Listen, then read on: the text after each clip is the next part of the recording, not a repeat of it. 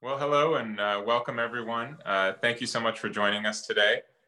We are, of course, going to be talking about yesterday's historic Moldovan runoff presidential election, for which we have a clear result. It's a refreshing thing to see that within just a few hours as opposed to ongoing uncertainty. And that gives us a chance to have really an in-depth discussion about everything that the vote, the process that ran up to it, the candidates, the teams that they lead, and the policies that we're likely to see, foreign and domestic, what all of that means. And I truly couldn't be joined by a better panel of experts and practitioners to talk about this. I will introduce all three of them before they speak. But before I do that, let me just note that you can keep up with all of our events and analysis at the Kennan Institute via our new podcasts, Kennan X and the Russia File, as well as our blogs, the Russia File and Focus Ukraine. And throughout the course of today's discussion, which I'll try to keep moving along quickly because we've only budgeted just a little more than an hour, you can submit your questions at any time, including right now, if you already know what you want to ask, via email to Kennan, that's Kennan, at wilsoncenter.org. You can tweet at Kennan Institute, or you can post the questions to our Facebook page. They will appear in a magic real-time document that I have in front of me. Simply just make sure to include your name and affiliation. If you have one, it will make it more likely that I will get your question in front of me and ask it. So without further ado, I'm going to introduce Ambassador Bill Hill, who's a global fellow at the Kennan Institute, a former professor of national security strategy at the National War College, and a distinguished former foreign service officer who's an expert on Russia and the former Soviet Union, East-West relations, and European multilateral diplomacy. Relevant to our discussion today, especially, he served twice as head of the OSCE mission in Moldova from January 2003 to July 2006, and then again from June 1999 to November 2001. There, he was charged with leading negotiations on a political settlement to the Transnistria conflict and facilitating the withdrawal of Russian forces, arms, and ammunition from Moldova. So to lead off on some of the many questions that I posed, and maybe to pose some questions for our other two panelists, Bill, the floor is yours. Thanks very much, Matt. And thanks very much to Kennan Institute and the Wilson Center for putting on this program. And I'm delighted to be joined by former Minister Nicu Popescu and Cristina Gherasimov, two really good analysts and observers of events in Moldova. Yesterday, it was really a great victory for Maia Sandu, for her party, the Party of Action and Solidarity, and for pro-integration voters, the majority of the population in Moldova that favors greater contact with and integration in Europe.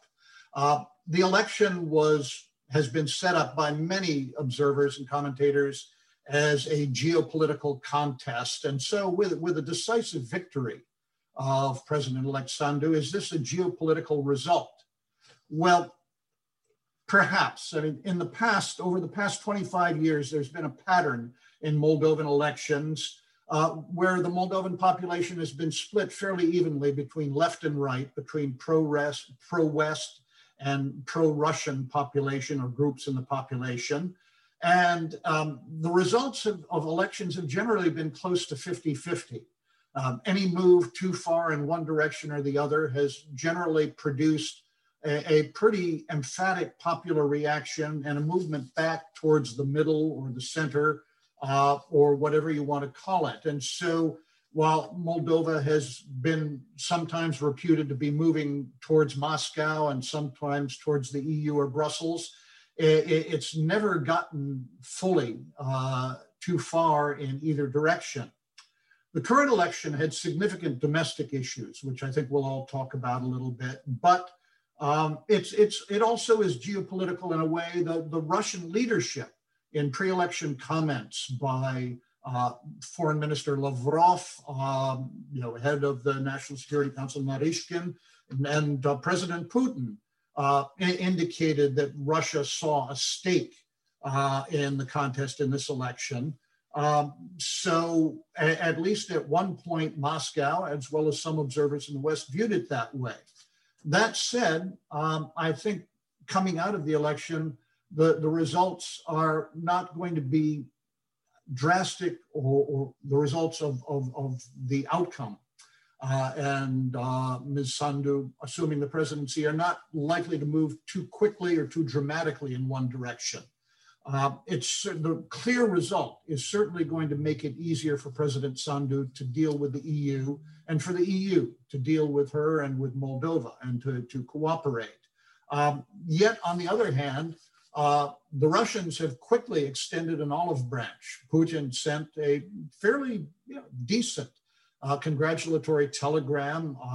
Peskov echoed those sentiments. And the Kremlin and Moscow has indicated a readiness to work with the new president. We'll see what comes of that. The thing is that there are significant domestic issues here and ongoing domestic problems that may or may not overshadow the geopolitical elements here. There's been continuing popular discontent with poverty, corruption, lack of opportunity in Moldova, and this has all been multiplied by the effects of the pandemic over the past 8 months with the ineffectual response of Moldova's present leadership.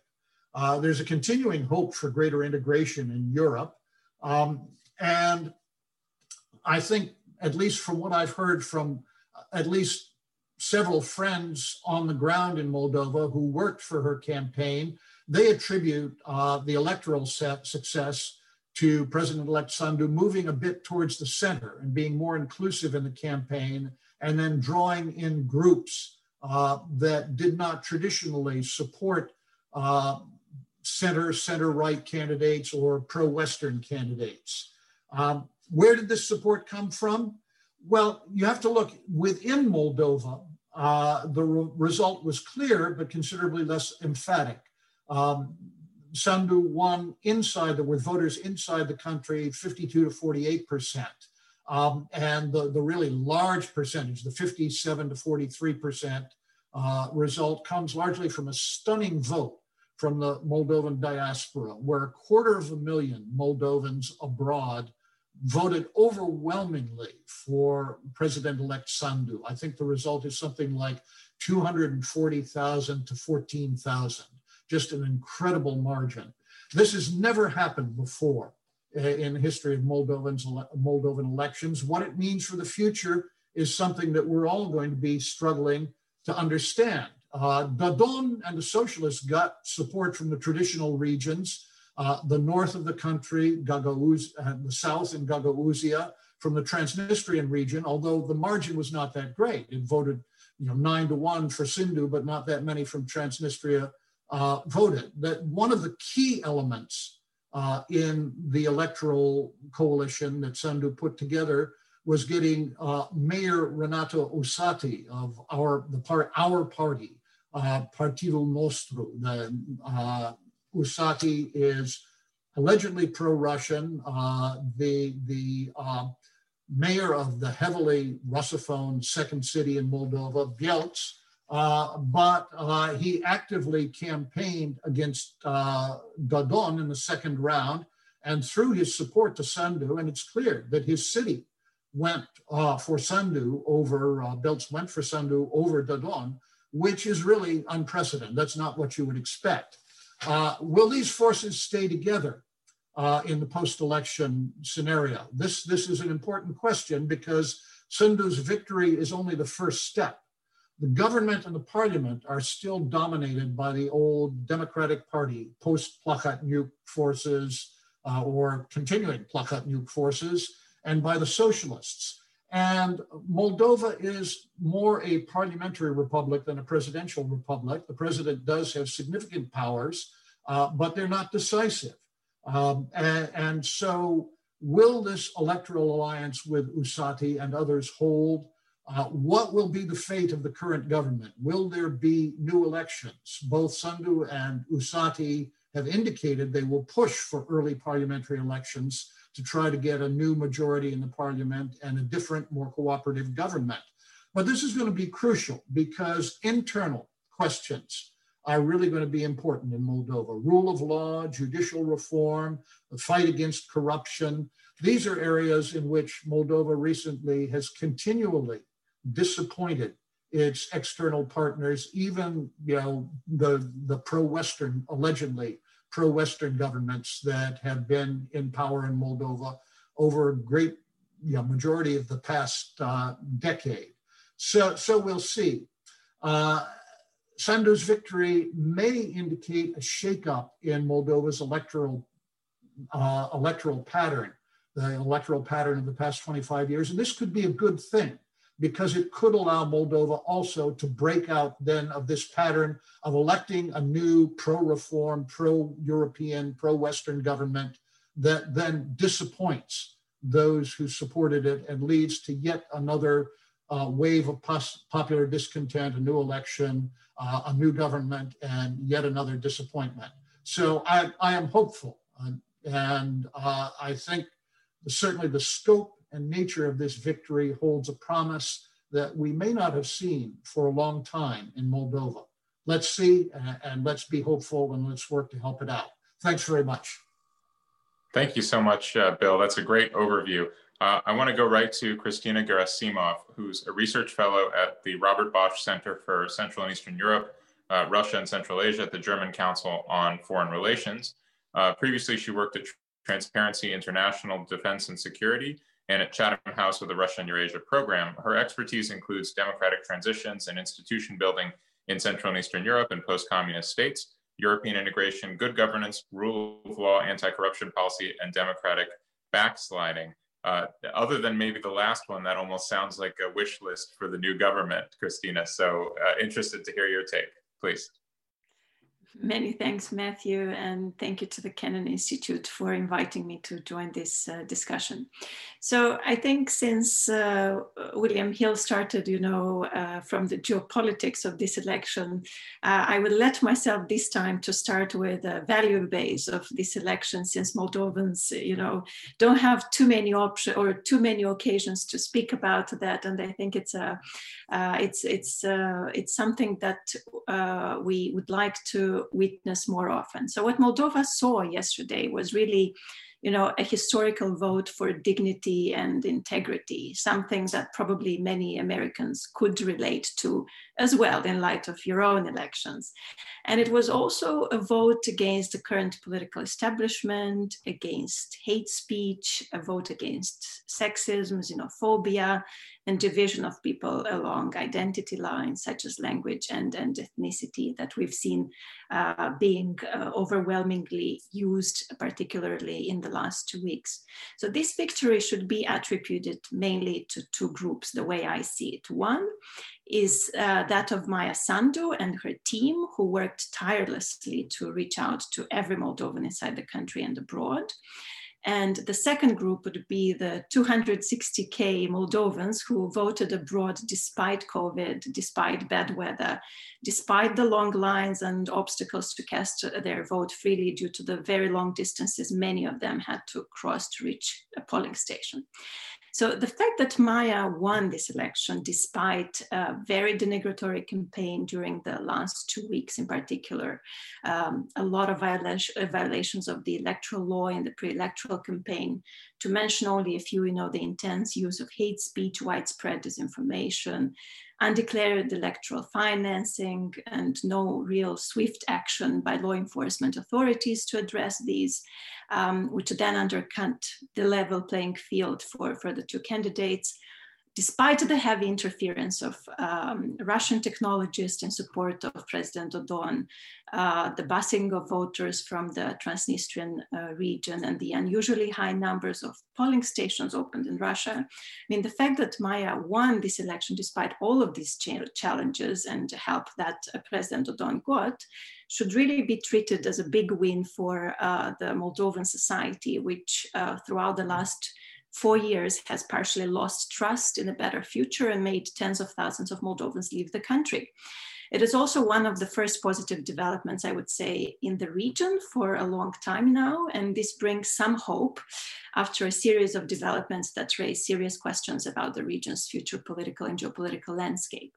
So what does this runoff election result tell us? Polls published in the run-up of the election showed that Maia Sandu and President Dodon would be in a tight race that was to be decided by the diaspora, which voted massively in the first round for Maia Sandu, around 70%. In 2016, what we saw was something very similar in terms of risks, and Dodon defeated Sandu by less than 5 percentage points in an election that was marred by allegations of fraud. So the key battlegrounds, again, this year were expected to be the vote of the diaspora and the vote from the Transnistrian region. So the risks involved around these voter groups have mobilized people inside and outside the country to maximize the chances to avoid a repeated scenario of 2016. The diaspora, like William Hill has also mentioned, mobilized like never before. For the first round, this level of mobilization was already unexpectedly high. In the second round, it reached 16% of the total vote. But this also tells us, in the absence of official statistics, how many people left the country in the last 4 years in the search of a better future.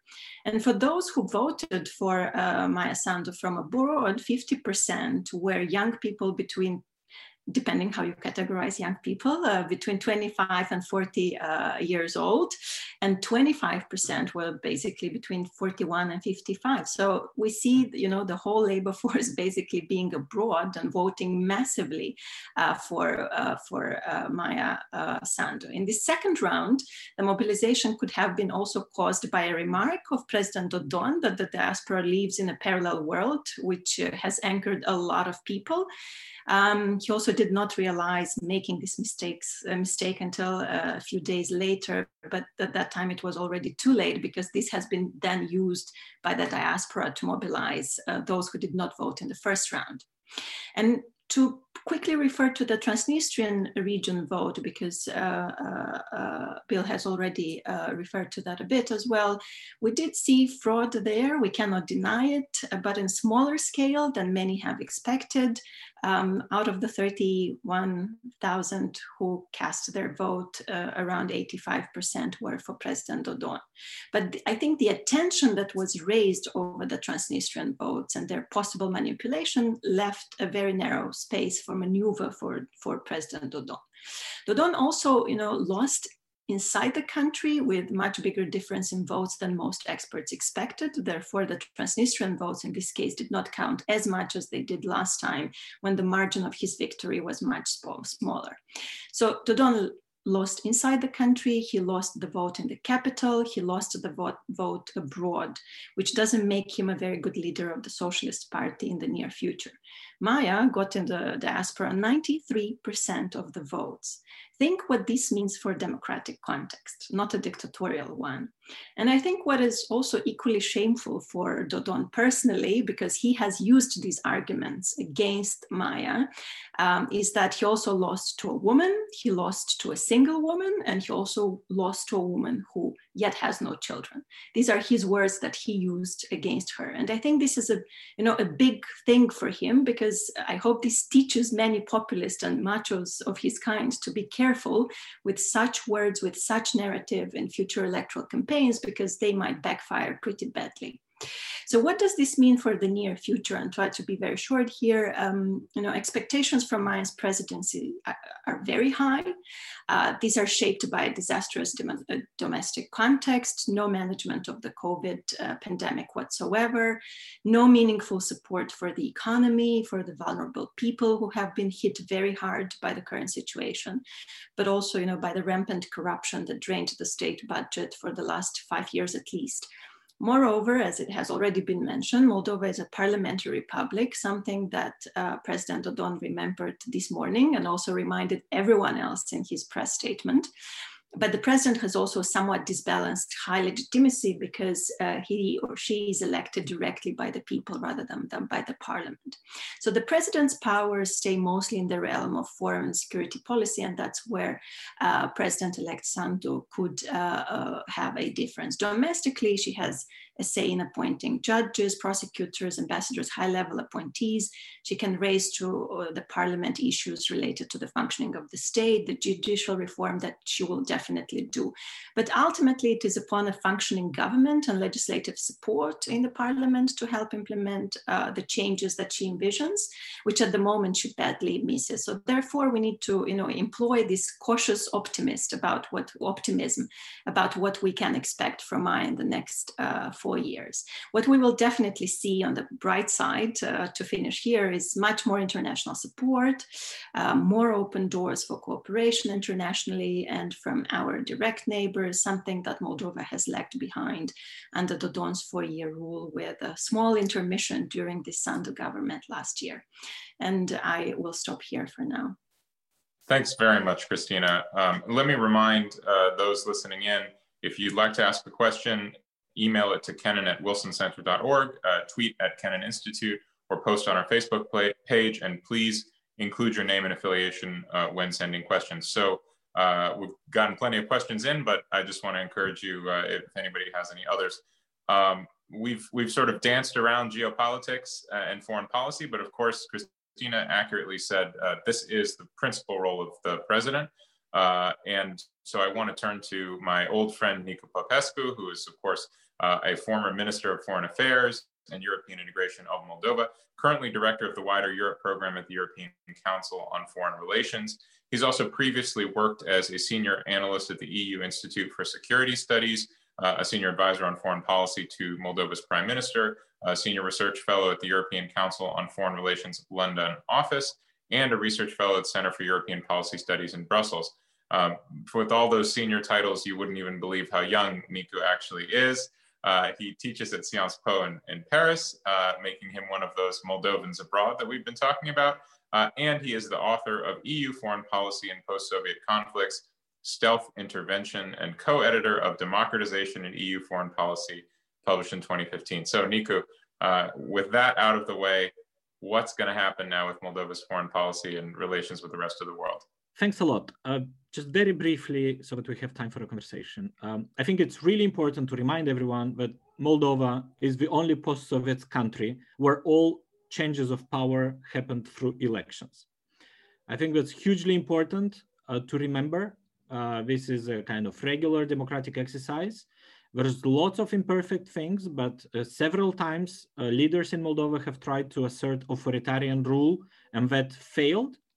And those attempts failed not through revolutions, not through bloodshed, but through elections. So I'm very positive from one election to another as to how relatively sophisticated and relatively mature is the Moldovan electorate, given the country's GDP per capita and relatively short history of democratic rule and governance.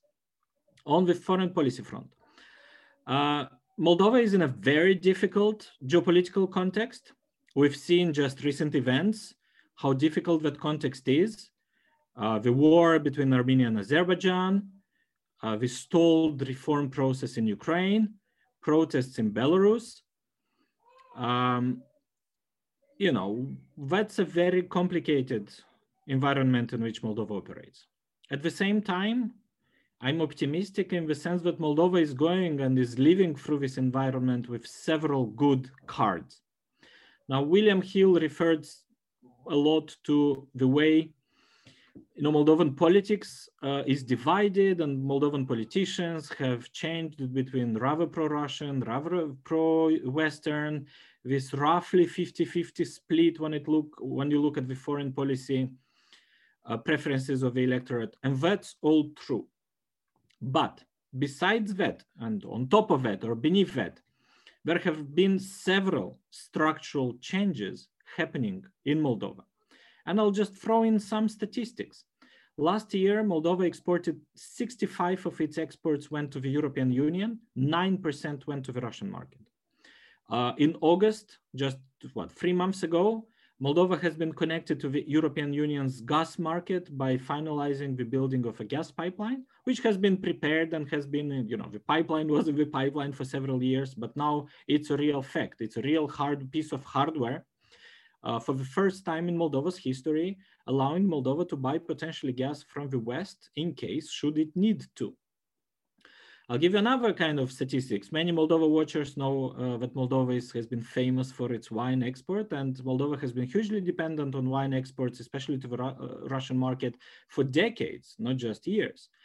The statistics for last year is that Moldova has exported wine worth 170 million lei to Romania, 150 to China, and 110 to Russia. So Russia buys less Moldovan wine than China does. Russia buys roughly as much wine as the Czech Republic. What do all these factors mean?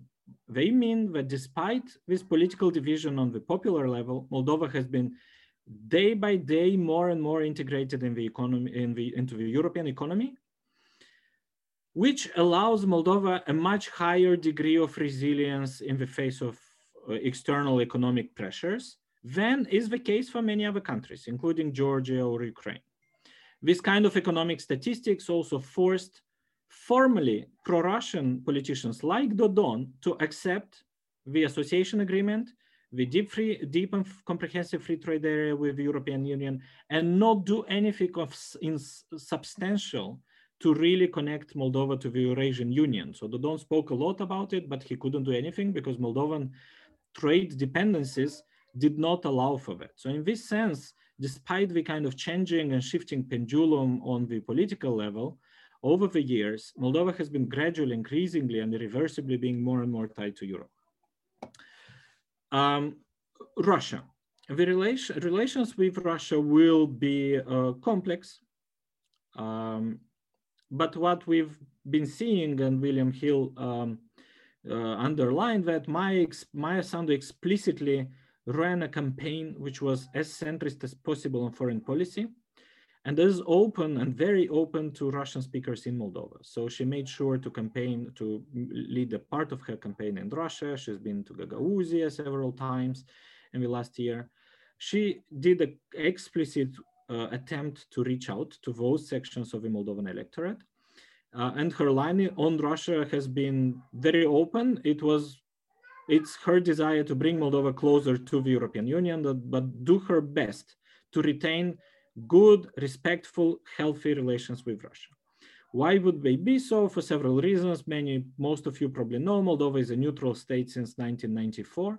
So technically the issue of non-accession to NATO in the case of Moldova is not and should not be an irritant in relations with Russia as they were in the case of Georgia, Ukraine. That offers some decentish parameters to future cooperation with Russia. That's the hope. Of course, it will depend on Russia to a large extent if this offer of pragmatic and respectful interaction will determine relations in the future or not. We will see. But as I said, Moldova has a geography and a degree of economic resilience that allows Moldova a decentish room for maneuver in foreign policy. And this room for maneuver, I would claim, is bigger than pretty much of any other post-Soviet state. I'll probably stop here. Thank you very much, Nicu. So we've gotten a bunch of questions in from the audience. Don't hesitate. You're welcome to send in more. I'm probably going to group some of them together. But I do want to start with my own question. I was talking with some colleagues this morning and promised that we wouldn't just do the classic Washington geopolitical questions. And so I want to go right back to you, Cristina.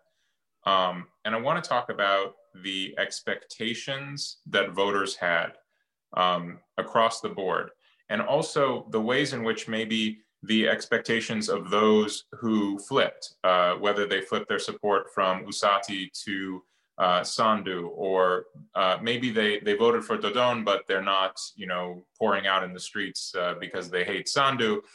The expectations of people who might otherwise be viewed as obstacles to Sandu's agenda. How is she likely to be able to manage those so that we don't see what I feel like is kind of the classic political cycle of disappointed expectations and then the pendulum kind of swinging back and forth, even setting aside the geopolitics. I'd be interested in your thoughts on that. Thank you, Matthew. So if we look at the voting patterns, we will see that Gagauzia still voted for Dodon, so no big change or pendulum swings there. Transnistrians voted for Dodon. The northern part of Moldova voted for Dodon, but then the rest, we saw this yellow, patch there that voted for Sandu. It's very difficult to say who exactly switched. So what we saw in the polls just before the election is that there were about 30 to 35% of undecided voters. And I think what was different about this campaign that could have mobilized part of them, could have mobilized part of the electorate who gave their votes, for Usate or for other candidates from the first round, is literally her reach out to unite the electorate. So we saw messages in Gagauzian, we saw messages tailored to the youth, we saw messages tailored to the elderly. And I think what she tried to offer is what unites all of them. And these challenges are literally, related to the actual domestic context. No one is taking care or providing a plan for recovery out of the pandemic, something that turned out to be a disaster and actually played against President Dodon. She's trying to, reassure the population that she would be able to provide some kind of economic support to the most vulnerable social groups, but also economic groups such as the SMEs. And she's also very much, orienting her message towards the diaspora, many of who are still ready to come back if there was such an opportunity. In terms of, how much disappointment there could be in the future by not really addressing their needs or their expectations, I think they're quite high. With only looking at the diaspora with 93% of support there, I think there will be disappointed people, but that's something that we cannot avoid. Still, I think the platform that she offered in these elections was much more unifying, much more pacifying, and much more hopeful and reassuring in comparison to the other candidates. Let me ask, thank you very much, Cristina. Let me ask Bill, if I can, another quick follow-up question. Russia has been mentioned. I think Romania I heard the word Romania once, but it has been common, or at least has happened in the history of Moldovan presidential elections, that the Romanian-Moldovan vote plays a significant role. Sometimes Romanian politicians will seek to influence things. What was the Romanian dimension of this entire story? Is there one, and how does that change now that Sandu has won? Well, I think, it was relatively small. I mean, Romania has its own political problems and has its own election coming up. And there is a pretty serious fight going on in Romania about corruption and governance right now that has Romanian politicians busy at home. But Romania is supportive of Moldova and of the directions that Maia Sandu and the party PAS represent. Whether they've been effective is another question. We don't really have time to debate. I would leave it just that I saw an announcement today. I believe that President Iohannis is going to be the first foreign leader invited to Moldova once President-elect Sandu is inaugurated. So there is a connection there. There's a lot that Romania can do. As Nicu Popescu mentioned, there's the pipeline through, into Ungain that's got to be filled with gas. It gets working. It gives Moldova some options. There are other things that Romania can do, but it's not a magic bullet. And I've found that the attitudes, well, I'll just leave it there. It's something where, Romania could be more effective, and a good relationship can be very helpful, but it's not automatic. And despite the fact that they speak the same language, they are two different countries. And if you live there in both of them, as I have, you find that out fairly quickly. I'm going to abuse my moderator's prerogative one more time for Nicu and ask about relations with Ukraine. It seems to me Ukraine, thanks to COVID, thanks to a still going conflict in the East, although, thankfully with a ceasefire, and then of course the phenomenon of Zelensky, who has already been compared with Sandu in social media, sometimes favorably, sometimes unfavorably. Do you have any sense of what that relationship would look like between the two leaders, but also the ways in which, two societies seeking to undertake reform, seeking to maybe kind of minimize the geopolitical impacts on their domestic development? How do those two stories relate from your perspective, Nicu? They do relate very well, and they've already intersected last year. So the story is also, if you look at the previous presidency of Dodon, he's never had any kind of proper official interaction with either Romania or Ukraine.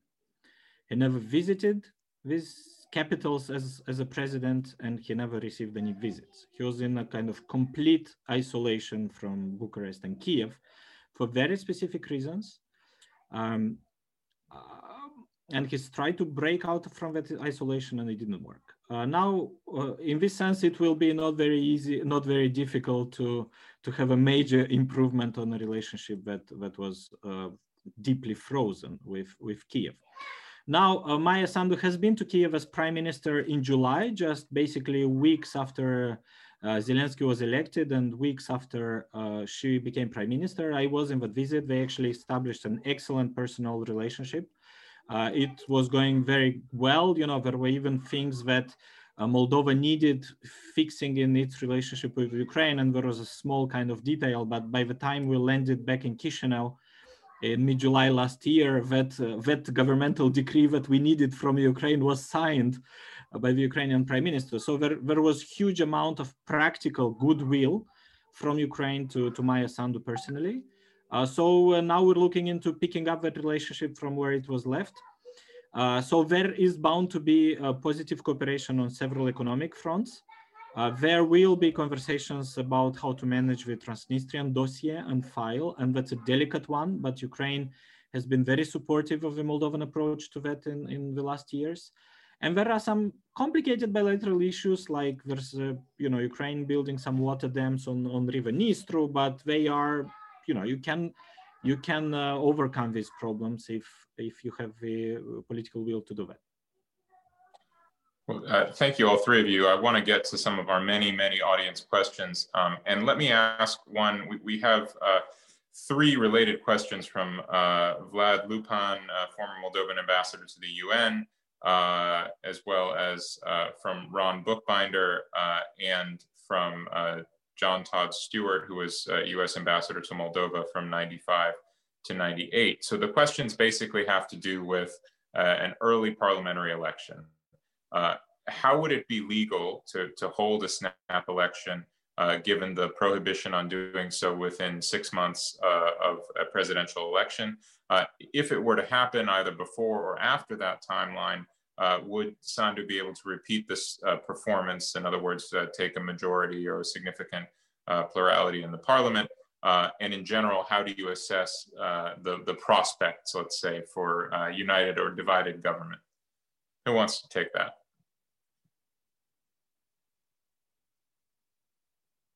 Don't be shy. Cristina, you're smiling, so you win.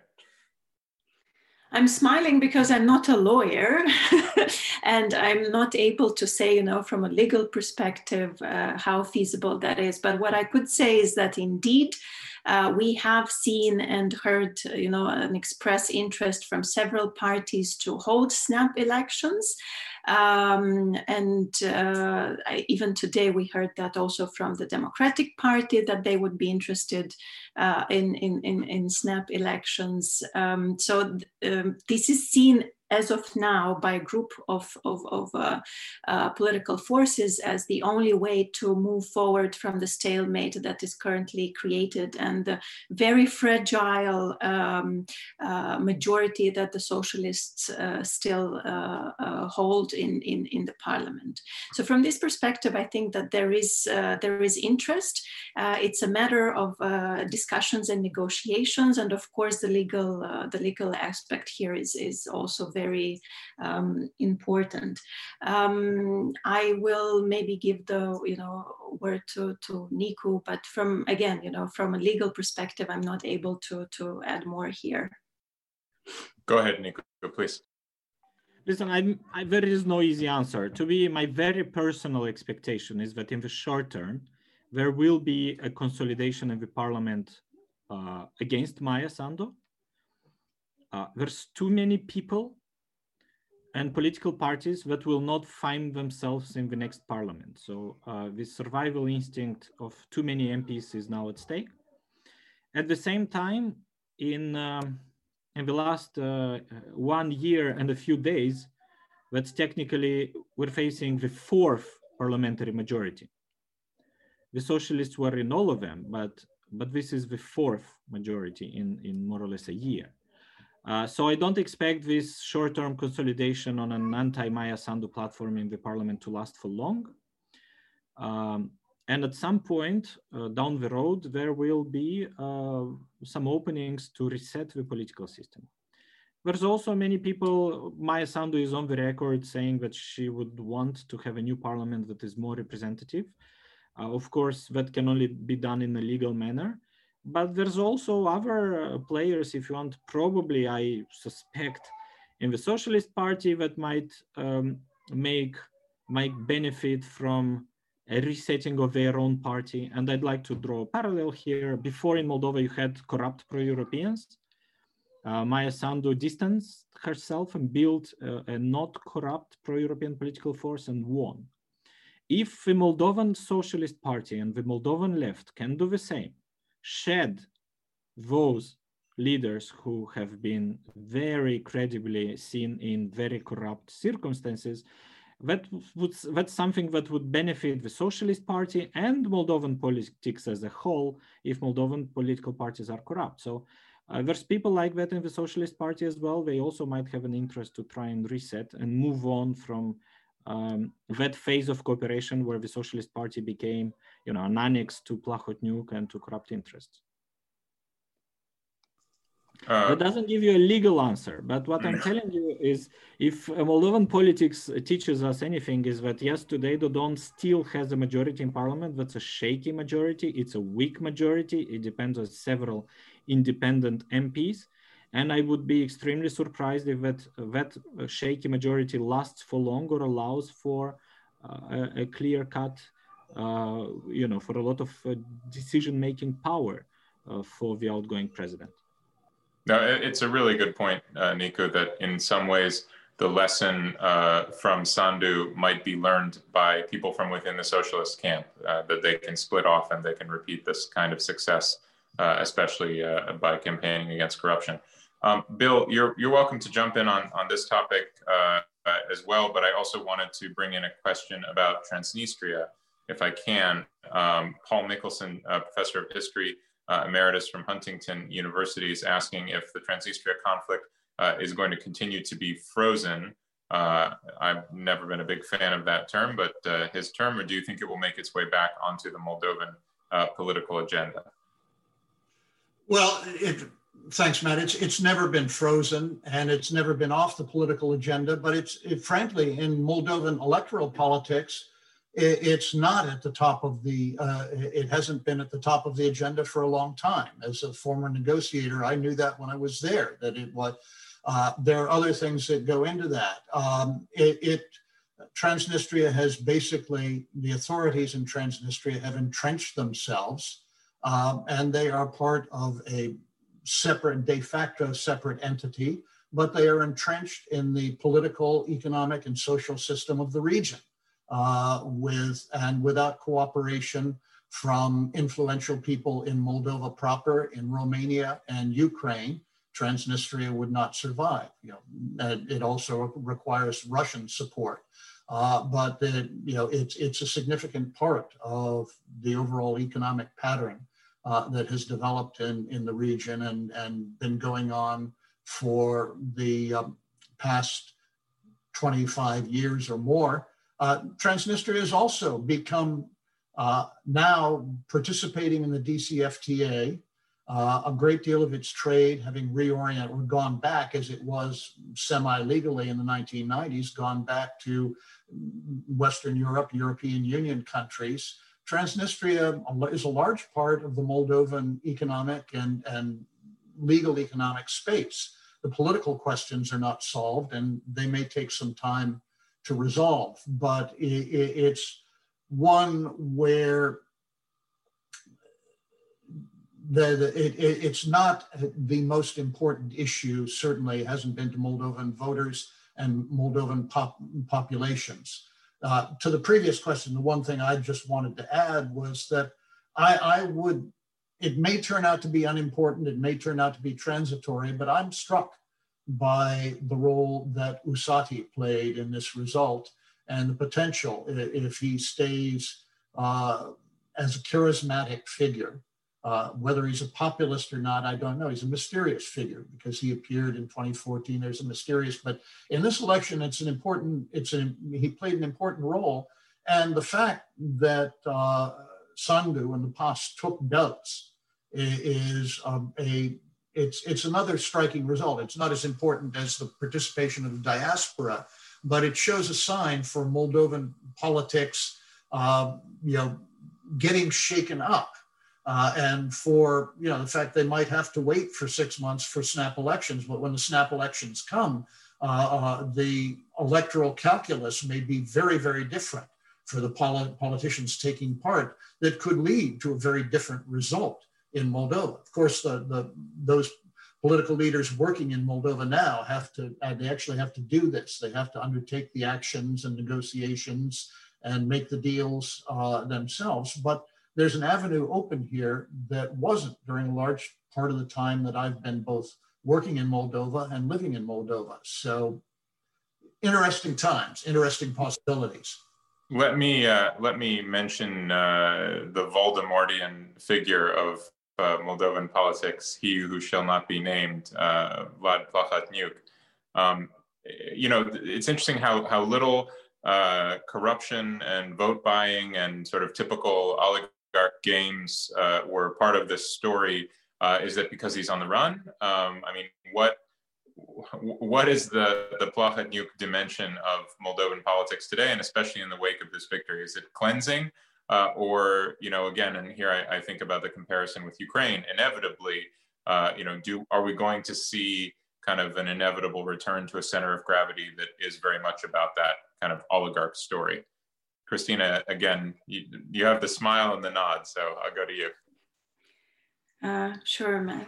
So my take on this is that it would very much depend on the evolutions within the political parties in Moldova. So for now, we see really a window of opportunity also for the socialists in a way to change perspectives, to change behavior, to change patterns in Moldovan politics. It will very much depend, whether Dodon stays a central figure since he is in quest for a new immunity umbrella, or is it going to be, given to someone else considering his loss of legitimacy after this election round.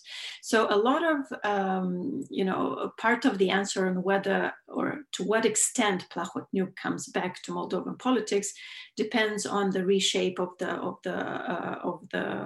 party's behavior. What we do know is that he is behind several political forces in the Moldovan parliament today. So he's not keeping, in a way, his eggs in one basket. That would also tell us that there is an interest to return. We see that being abroad and moving from one country to another is not that sustainable for him. So we might see more of him coming back.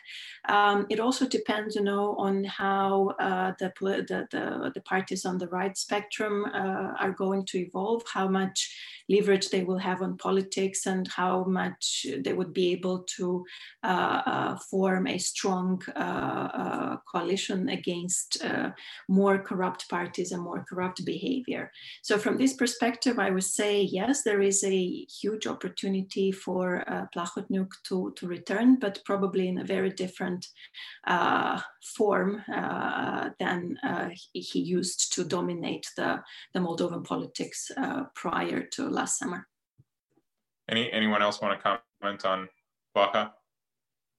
No, I don't see any eagerness there. Okay, so we have plenty more questions from the audience. Let me pull a couple more of those in. Robert H. Lofter-Thun, CEO of Eco Catalyst Foundation, asks, how would you characterize the impact of youth and civil society in the Moldova presidential election? Great question. Who wants to tackle that? Cristina, go ahead, please. You guys are too deferential, or maybe you're just tired. Probably tiredness as well.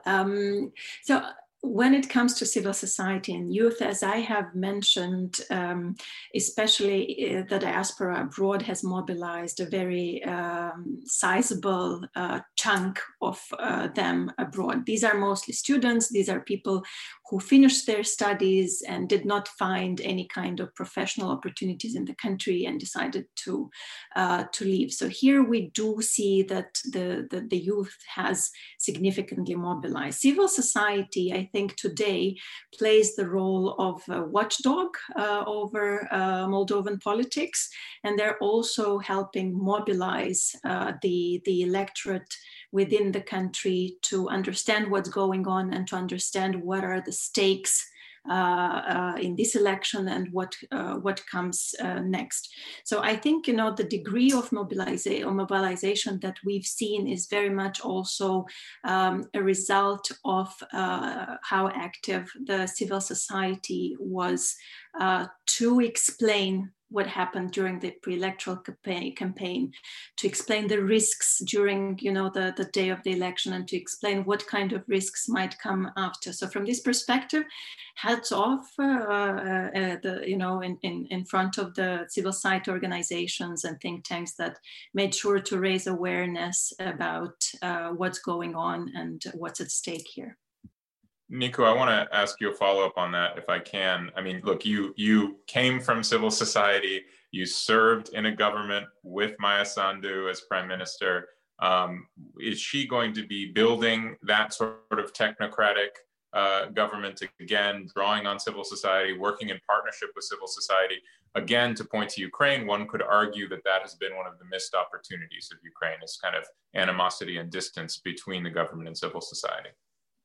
Absolutely, Maia has been very closely supported by much of what is civil society in Moldova, precisely because she's been someone who is very democratic, has always been very pluralistic in her treatment of political opponents and supporters.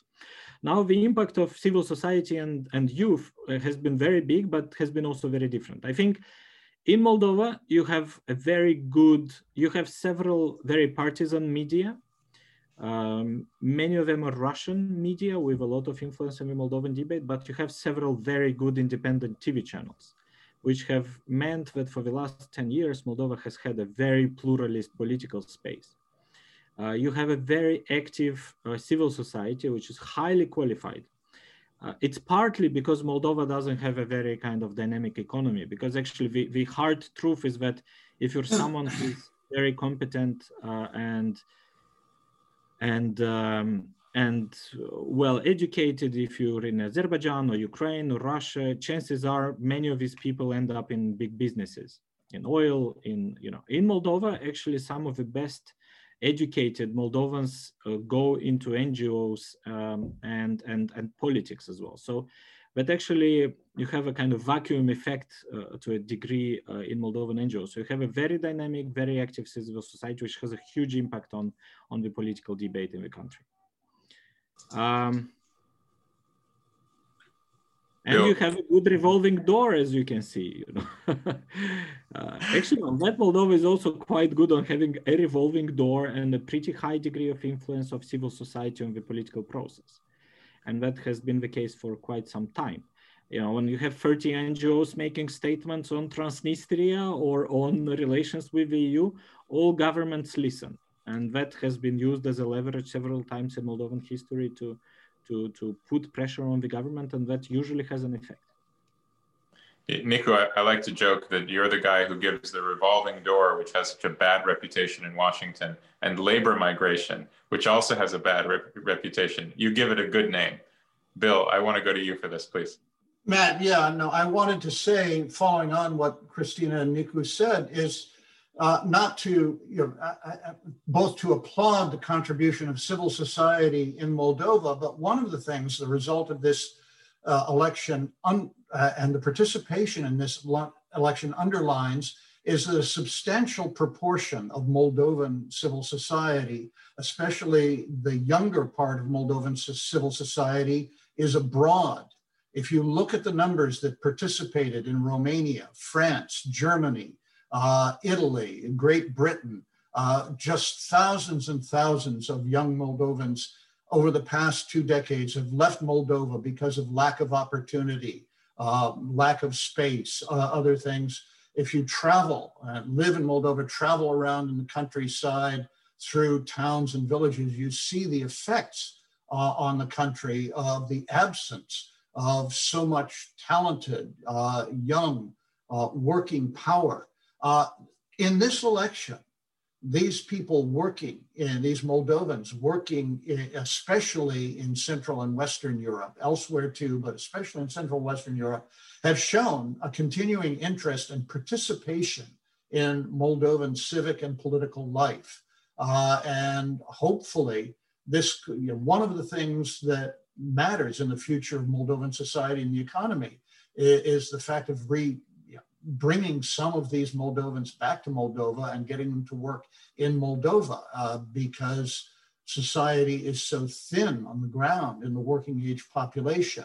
And in this sense, the fact that these people are still feel a connection to Moldova, care about it enough to participate, perhaps this is a step in turning around a phenomenon that has really been one of the sources of Moldova's continuing ills over the past 2 decades. This won't happen all at once, but in this sense, this is one of the encouraging aspects that I see of this election, and something that's new that we haven't seen before and could, if it goes in a good direction, contribute to a much brighter future for this country, which is deserving. And I'll say one other thing. I mean, Nicu has pointed to this. This is a country that, once again, every election in Moldova, since the first ones in the early 1990s when Moldova got independence, they've not always been perfect,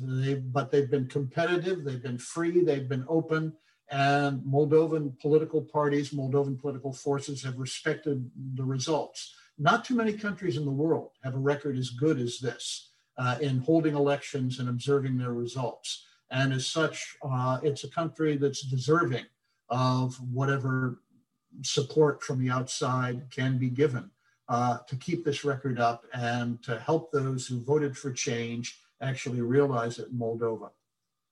I actually want to pick up on that last point about support from the outside for a final question for all 3 of you. We have basically steered clear of, as has Moldova thus far, of the kind of classic geopolitical ping pong story. My question, though, is to put a bit of a finer point maybe on the difficulty, which is one might expect in the incoming US administration with its enthusiasm for democracy promotion, a lot of people potentially coming in that have experience with the region, are very committed to the region. One might expect a massive upgrade in attention and maybe development assistance and democracy assistance coming to the region.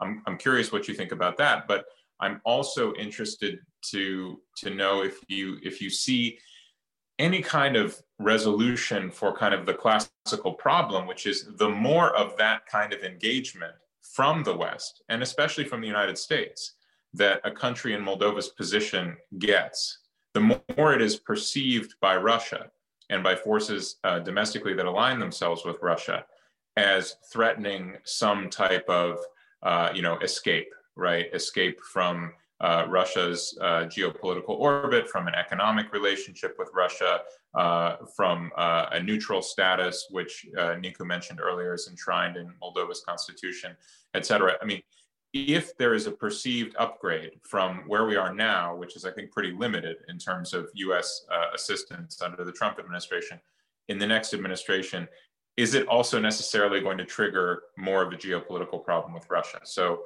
it's kind of a cluster of questions about the geopolitics. Who might want to take that on?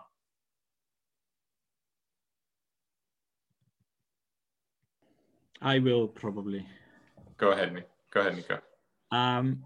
Listen, I think US engagement and support for Moldova has been quite systematic. It did not change a lot from one administration to another in the last decade.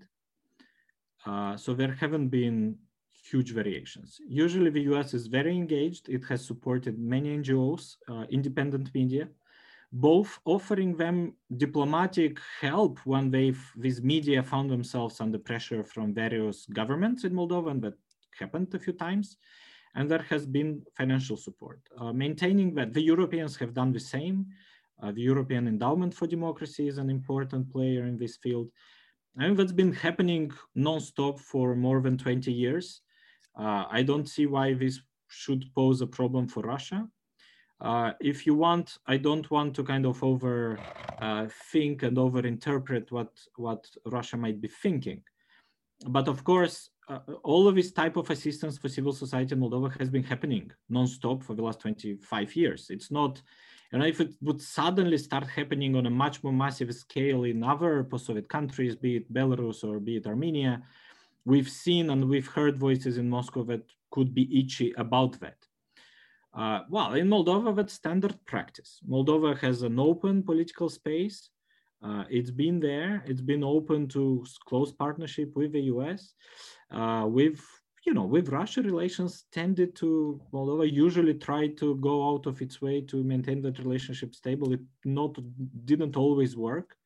But Moldovan leaders almost never engaged in hostile rhetoric against Russia. I also mentioned the neutrality status of Moldova, which is an explicit Moldovan decision from the early 90s to remove this issue of military alliances from potentially troubling relations with Moscow. So Moldova has done its bits of avoiding a hostile. So I don't see this as a zero-sum game, if you ask me, and I don't see why Russia should significantly. But I'd also like to draw your attention to some recent facts or serious allegations of Russian interference. This has happened.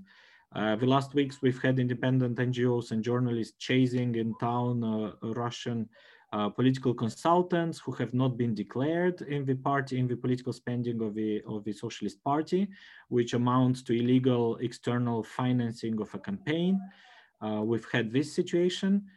President Dodon is himself boasted on a leaked video that he receives cash monthly from Russia. We also have that situation, right? Which unfortunately significantly imbalances the capacity of the Moldovan political parties to have a fair campaign. And despite that huge asymmetry in resources between the socialists and the other political parties, still the socialists lost. So that also tells you a lot about the efficiency of such interventions. If you ask me, they've mostly complicated Russia's capacity to have a normal and constructive relationship with a country like Moldova. If I were one of these Russian political consultants, I would not put this campaign on my marketing page. But I guess they'll continue to spin their own narrative. Cristina, do you want to comment on this and also any final thoughts you might have? Sure. So I will try to build a little bit on what Nicu has just mentioned. I fully agree, that Moldova, since its independence, in a way enjoyed support for its democratic transition, its efforts in fighting corruption, and, in its ambitions in a way to get closer to Europe and once part of the EU family. So from this perspective, the EU, the IMF, and other similarly, organizations have in a way supported Moldova. We did see a reduction from during the Trump administration, but I think, we could. My expectations, considering how full the foreign policy agenda of President-elect Biden will be, particularly in the first 1 year, to redo all the connections that have been damaged with the EU and with major global players.